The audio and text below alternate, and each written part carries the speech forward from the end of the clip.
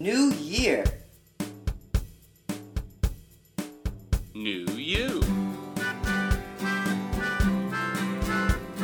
New year. New you. New Year. New you. New you. Luke, I really need you to buy light bulbs, by the way. I keep on forgetting to tell you. It's totally your turn. This house is getting darker by degrees, and it's a problem. Ah, but it's a good vibe, though, isn't it? It depends. Like, some rooms you want to have a little darkness. It gives a good mood. Mm-hmm. Like, the living room, it's kind of cool. Bring a girl home. Everything's, sexy. But the bathroom, I kind of need to see what I'm doing. Ah, but that's like the discotheque. I'm like working on that. For like during our parties, we can like party in there too. Well, so you want to put like a disco ball in there? That's what I'm thinking about, yeah. I don't know, man. I Full think you're saying you want to put a black light in the bathroom, and that's just a mistake. Well, that'd be okay though. No, you don't want to know what's in that bathroom. What's stained where? That's not a question you should be asking about your bathroom. Well, we put the posters up there, like magic mushroom posters. Okay. I guess that'd be cool, but why the bathroom, man? Well, we spent a lot of time there. I don't know. I just thought it'd be cool to hang out more in the bathroom. We do spend a ton of time in there. Mm-hmm. And when I forget to bring a magazine in, I'm just livid, kicking myself. And I've already started and I can't get up anymore. And I'm stuck with no entertainment whatsoever. Oh, it's the worst if you're stuck on the toilet, nothing to read. Yeah, so what are we going to do? We need something. Like a magic eye poster? That could do it. Yeah, man. That's hours of entertainment. Alright, well, what about the other rooms in our house, man? We need to make those more entertaining then, as well. I don't know, I feel like the kitchen can be a lot more fun. Okay, what do you think? Like, those hibachi grills? Mm-hmm. If I came home and you're grilling something on the hibachi grill and I walk in and you throw a piece of shrimp in my mouth, Oh, that'd be... man, that'd be exciting. Yeah, cool. So some more showmanship. Absolutely. I think we should all have chef hats as well. Totally. It's like required uniform when we walk into the kitchen. Okay, hey, we could cook for each other too a little bit more, man. That's getting kind of over a line there. Huh? I don't know if it's a little too romantic for you to cook for me. Oh, come on, just a little his and his pasta fazool. Alright. I guess that would be kind of nice. I make the sauce using my Mima's recipe. Okay, well, I do like your Mimo's pasta sauce. I don't mean to be close-minded. It actually would be nice. A little more intimacy between us. We can always use that, right? And if you wanted to nudge a meatball my way using your nose, You'd be okay with it? I wouldn't turn it away. No, it'd be nice. We'll be in the kitchen. We'll cook some great pasta. We'll laugh, have a glass of wine, talk about today's magic eye. Yeah, it's a great idea. Some more intimacy, like, overall. Yeah, absolutely. Okay, how does Colby factor in? Well, I mean, I think we can bring him in. I mean, this is not like a couple thing. I mean, I don't want people to be confused. This is strictly platonic romance. Right, yeah, right. Yeah. So, having 3 people is totally fine. Yeah. Just platonic three-way friendship. Exactly. With glasses of wine and some magic eye.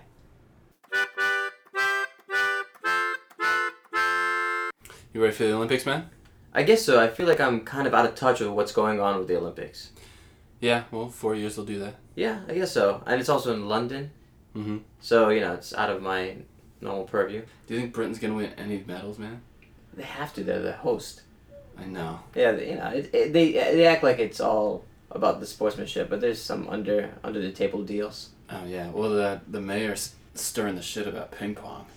Are you serious? What do you mean? Yeah, because he claims that the British actually invented ping pong. Oh, you gotta be kidding Even me. though, like, the Chinese have kind of taken over.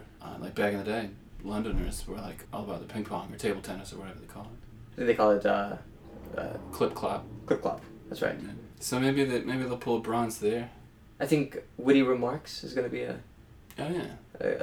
a new London event. There's going to be the tea service relays. Oh, that's right. We have to set up, like, a nice spot of tea for your company. The Duchess of York does extremely well in that event, so, Yes. I think she's a favorite for gold. Mm-hmm. Her biscuits are just exquisite. That's true. Yeah. She has great crumpets, too, if you know what I mean. Mm-hmm. So, there's always these weird rules around the Olympics about testing for gender. Do you remember a year ago there was this Indian track runner, this woman who was really, really good, but they were questioning whether she was a man?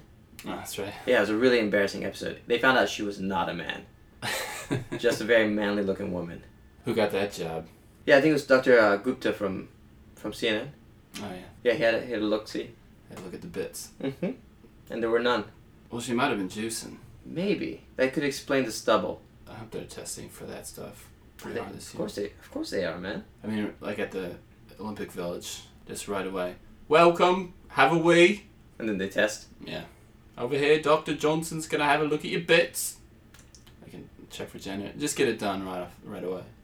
Yeah, the British like to nip it in the bud, take care of it early. Exactly. I don't know. Personally, I'm still a big advocate of ballroom dancing. Still hasn't happened.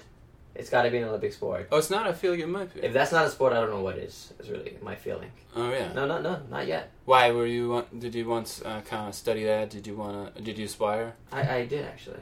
I was an amazing ballroom dancer from age 8 to 14. Just those ages? Yes. And then I hit puberty and then I became lanky and weird.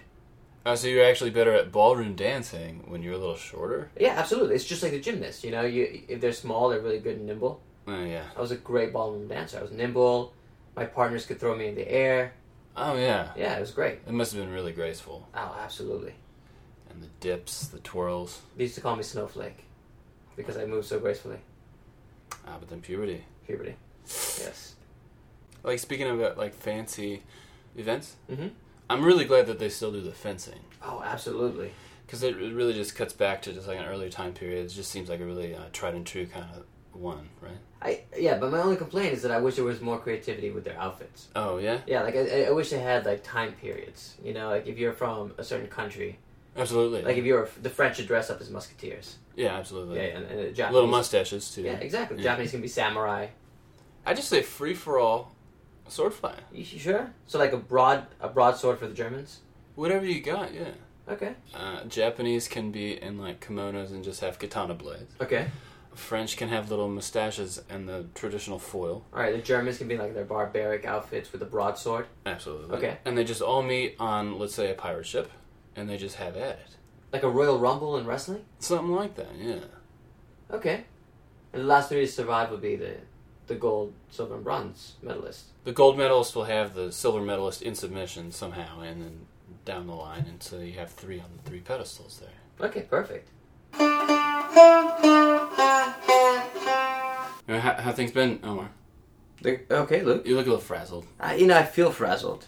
No, you look it. You look terrible. That's why I feel it. I'm just wondering what I say. I'm just saying the external, though. I know. That's the problem. I'm not really frazzled, but my look...